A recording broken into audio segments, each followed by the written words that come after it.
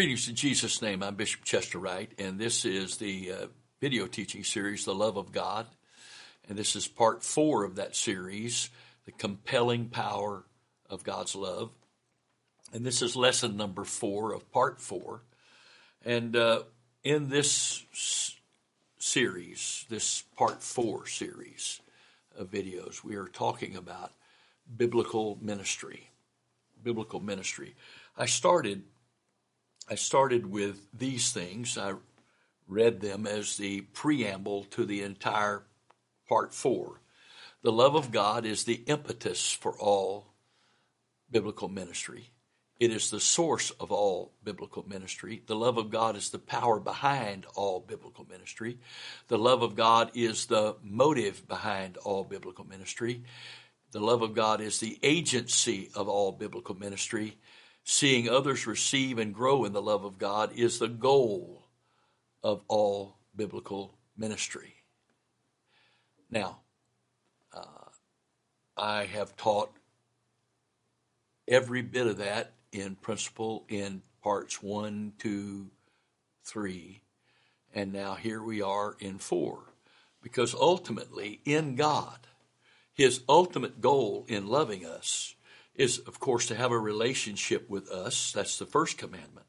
But second of all, and it's a Siamese twin. They're connected. They're so connected you can't separate them into 1 and 2, even though technically they are 1 and 2. You can't have, if you don't have number 2, you don't have number 1. If you don't have, if you're not obeying commandment number 2, you don't have and are obeying commandment number 1. Because if you have and obey commandment number 1, it will automatically begin to produce in you commandment number 2. And commandment number 2 can basically be summed up as His ministry through us. How does He minister through us? By His love. And that's what we're talking about here, the compelling power of God's love. God's love compels us. And we'll get to that in another lesson or two here, where we're going to talk specifically. We'll quote the verse, 2 Corinthians 5:14, for the love of Christ compelleth us. So we'll talk about that then. But the love of God is very compelling. It compels us to come to Him. Now, we can always resist that and deny it, but He draws us, He compels us to Him. He compels us to obey salvation. He compels us to draw closer to Him. He compels us to grow in grace and the knowledge of the Lord and Savior Jesus Christ.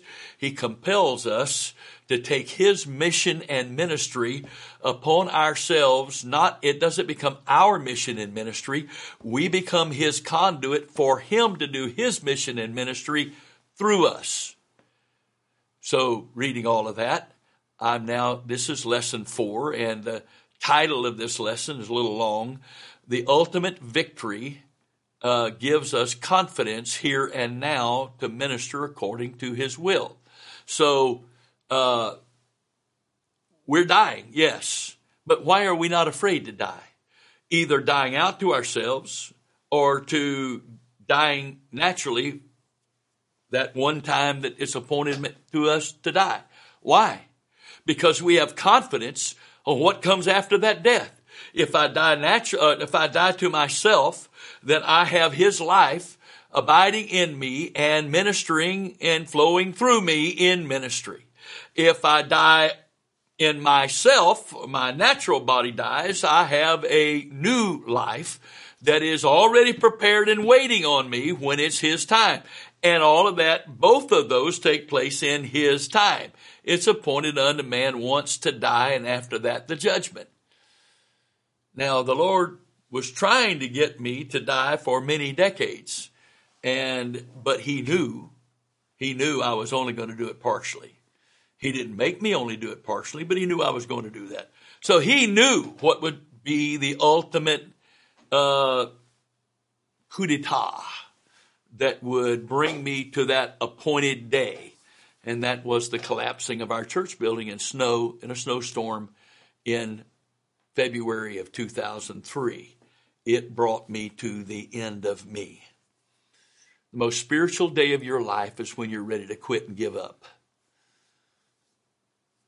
But the question is, whom are you going to give up on? Or who are you going to give up on? Are you going to give up on God? Or are you going to give up on yourself and quit and let him finally have you as his conduit instrument? Now, the Lord takes a big risk bringing us to the end like that, because he knows we have free will and we can choose to walk away. We can quit on God. He knows, but this is so critical to our salvation and to his work of ministry and seeing others saved through us, that he risks it by bringing us to the end of ourselves, knowing that we have the power to decide, the authority to choose whether to quit on ourselves and give up ourselves to God, or quit on God and continue to be the God of our own lives, which we are in fact being, even though we don't acknowledge that. So I'm reading to you about this confirmation and this confidence. 2 Corinthians chapter 5, beginning with verse 1. For we know that if our earthly house of this tabernacle were dissolved, we have a building of God, a house not made with hands, eternal in the heavens. For in this we groan, earnestly desiring to be clothed upon with our house which is from heaven, if so be that being clothed we shall not be found naked. For we that are in this tabernacle do groan, being burdened, not for that we would be unclothed, but clothed upon, that mortality might be swallowed up of life. Now he that hath wrought us for the selfsame thing is God, who also hath given unto us the earnest of his Spirit. Therefore, we are always confident, knowing whilst we're at home in the body, we are absent from the Lord, for we walk by faith and not by sight. We are confident, I say, and willing rather to be absent from the body and to be present with the Lord. Now, wow, is that absolutely full of stuff that you could teach about. I'm reading now from the Amplified. For we know that if the tent, which is our earthly home, is destroyed, dissolved, we have from God a building, a house not made with hands, eternal in the heavens. Here indeed, in this present abode, body, or tent, we sigh and groan inwardly, because we yearn to be clothed over, we yearn to put on our celestial body like a garment, to be fitted out with our heavenly dwelling, so that by putting it on we may be found naked without a body. So that by putting it on we may not be found naked without a body. Parentheses, without a body. For while we are still in this tent, we groan under the burden and sigh deeply, weighed down, depressed, oppressed.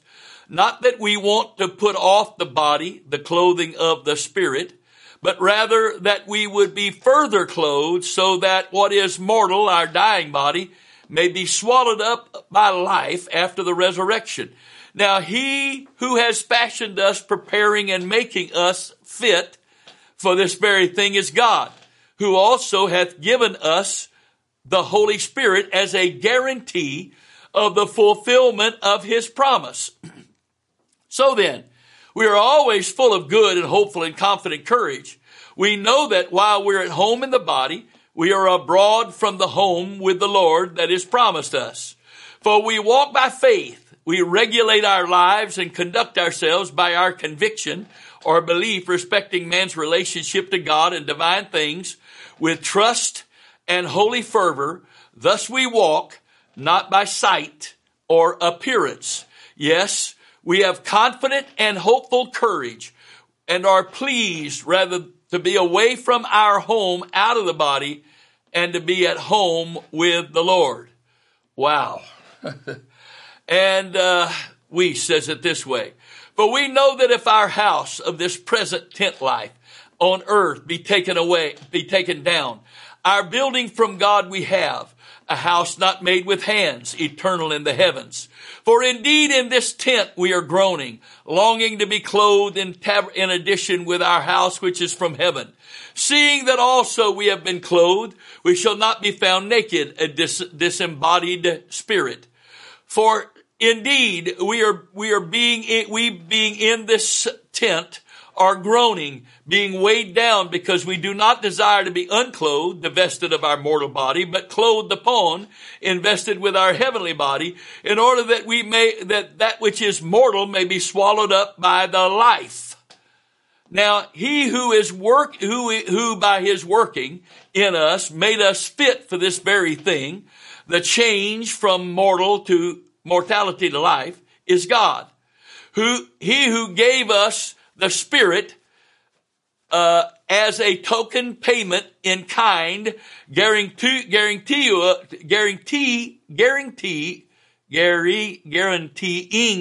to us the rest of our salvation. I'm going to read that whole verse again because it's got too much good stuff, and I just kind of stumbled through that one. For indeed, we being in this tent are groaning, being weighed down, because we do not desire to be unclothed, divested of our mortal body, but clothed upon, invested with our heavenly body, in order that which is mortal may be swallowed up by the life. Now he who by his working in us made us fit for this very thing, the change from mortality to life, is God. He who gave us the Spirit as a token payment in kind, guaranteeing to us the rest of our salvation. Being therefore always confident and knowing that while we are in our natural home for this earthly existence in our body, we are living abroad absent from that home in heaven, the Lord. For through faith we are ordering our manner of life, not by something seen. Now we are of good courage and well pleased rather to be away from our body as our home, and at home face to face with the Lord. Now, there are some things in there that are really hard to be understood, as Peter said about Paul's writings. But if you read this in the context of chapter 4 that we've just taught on, and the remainder of chapter 5, it makes a lot more sense. Paul is saying that in chapter 4, he kept focusing on our dying here, our dying out to ourselves. He kept focusing on that. And this light affliction, which is but for a moment, which worketh for us a far more exceeding and eternal weight of glory, while we look not at things which are seen, but at things which are unseen, because the things which are seen are temporal, things which are unseen are eternal. He then goes next, for, that word for means on this account, because of that, for we know that if our earthly house of this tabernacle were dissolved, we have a building of God, a house not made with hands, eternal in the heavens. The Lord Jesus Christ's body, the man's body, became a glorified body. And we have one just like it waiting on us. But for now, we live in this natural body. And God is always allowing this natural body to be in a process of dying to self. And as we get older, it is dying naturally. Every day, it's a little closer to death. And no matter how healthy we are in our older age, our bodies are dead, have been dying compared to what we were at 18, 25. And the Lord says this, okay, get it now. For in this we groan, earnestly desiring to be clothed upon with our house which is from heaven, if so be that being clothed we shall not be found naked. Here, you ready? For we that are in this tabernacle do groan, being burdened, not for that we would be unclothed, but clothed upon, that mortality might be swallowed up of life. Now he that hath wrought us for the selfsame thing is God, who also hath given unto us the earnest of the Spirit. Notice this. For he that hath wrought us for the selfsame. It didn't say wrought for us. We are the ones that God is working on. The word wrought there means to work. It's something produced through work. And it's not what God is working for us. He's working us for God, for his purposes. Well, I don't like that. Are you kidding? What a privilege. An abundant, eternal weight of glory. Oh, that's right. I'm still here groaning. I'm still here weighted down with burdens. I want to be rid of this. I do too, but not here. Not here. I'm not asking you to take any of it away.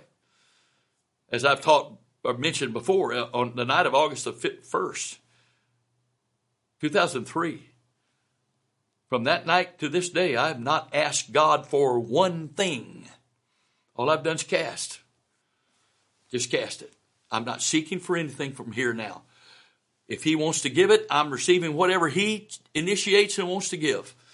But if he's not initiating it, he's not giving it, and I don't want it. What I want is, I want his grace, his mercy, his peace, his love, his righteousness, his hope, his joy, his authority, his power. I want those things working in and through me for his kingdom's sake. Why? Because I'm going to heaven. My mind's made up. I'm going to heaven. And whatever he has to do or say, the answer is yes, because I'm going to heaven. It's not anything to think about here. There's not anything to weigh out. There's nothing to consider and let me get back with you, Jesus. I'm going to heaven. And to go to heaven, to go to heaven, I've got, it's yes. The answer is yes. I've signed the check. There's no payee on it. There's no date on it. There's no amount on it. I've signed the check. I'm going to heaven. Whatever you say, the answer is yes. Whatever you want, the answer is yes. Whatever you want to do through me, the answer is yes. Whatever you want me to go through, the answer is yes. Why? Because this body and what it's going through is working for me far more exceeding eternal weight of glory, because he is making me, molding me, conforming me into the image of his son. He is making me into what he wants me to be for eternity.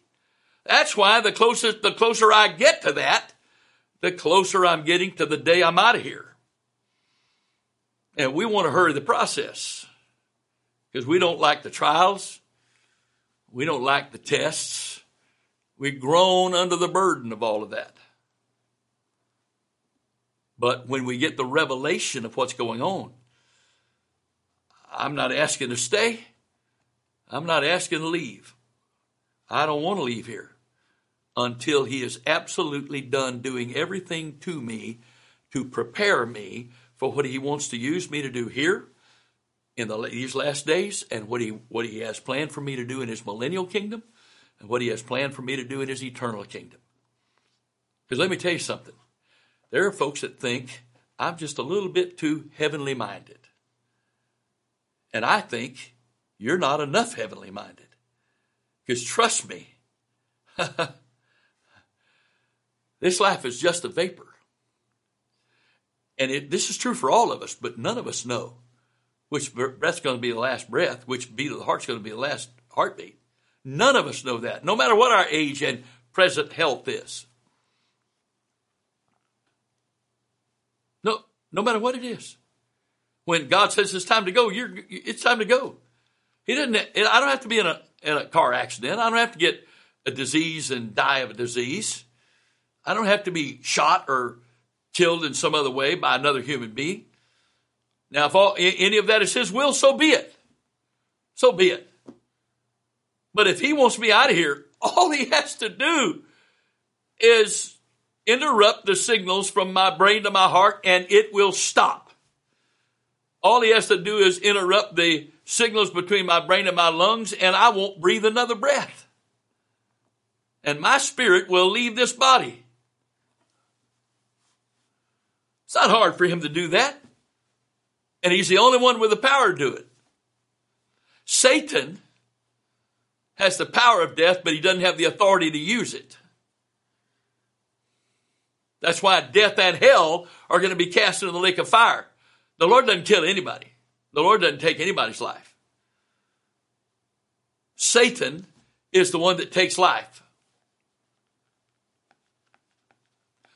He has the power of death. He does not have the authority to use it whenever and however he wants to use it. If Satan could kill you or me, we'd already be dead. Because if it was up to him, he wants us out of here. Saved or lost, he wants us out of here. So here we are. The confidence is this. This is not it. This is not it. I have a glorified body awaiting on me, that the real me. And Paul is really making it clear here that this body is not me. It's the house, the tent, the tabernacle that I live in. And I'm going to have a glorified one for eternity. A new body. Same me, new body. So everything that I am in God, that he has made me in character, in giftings, in ministry, experience, and wisdom, and all of that, that me is going to be in that new glorified body. And he will use that according to his plan and purpose forever. Forever. I was reading the scripture early this morning, and I read about that 144,000 that was going with the Lamb wherever he went. I'm not going to be a part of that 144,000 because that 144,000 is not the church. I was a little jealous because that's been my prayer. Wherever he is, that's where I want to be. That song, heaven to me, Jesus will be what makes it heaven to me. I'm not looking for crowns. I'm not looking for titles, even though we're all going to be made kings and priests. I'm going to bequeath that to you if it was my authority to do so. You can be all the king and all the priests you want. I just want to be wherever he is. That's it. That's what I'm going to heaven for. Now, what he is going to do with me in heaven, that's up to him, and I will do. There's only one will in heaven, that's the will of the Father. So whatever that will is in heaven, I'm going to do that. But if I have a choice, I want to be there. And when it said of the 144,000 that wherever the Lamb went, they went. Talk about an entourage. I went, okay, Lord. Now, you know, James and John want to sit on one hand on the other. I'm not asking for position. I'm not asking for recognition. I'm not asking, does anybody know my name? I may be in the back corner just keeping the cobwebs out because that's what the Lord said do. As long as I'm in his presence at any moment of eternity, I want to be able to see his face. I want it right there. I want to be right there where his face is. Why? I don't know. I don't know. That's just the way I've always felt. It's just there. It's there. Oh, there is just a few moments that I'm willing to be out of his presence. Starting on, literally, right after midnight on January the 1st, 1974. Which is a long story. But something that I had been believing for that did not happen. I became very angry with the devil. And I told him really what I thought about it. And I didn't need to use profanity because the words I said were negative enough that the Bible considers that cursing. And I told him then, and I mean it today. If the Lord doesn't let me do that, that's fine. But I would like to spend just a moment or two. And that my moment or two will last for eternity for him. On the banks of the lake of fire. While I laugh my head off and mock him while he's burning in hell for all that he has done in destroying people's lives for thousands and thousands of years. Now, I don't want that more than I want to be in the presence of Jesus, so it's fine with me if the Lord doesn't let me do that. But, okay, so you think I'm weird.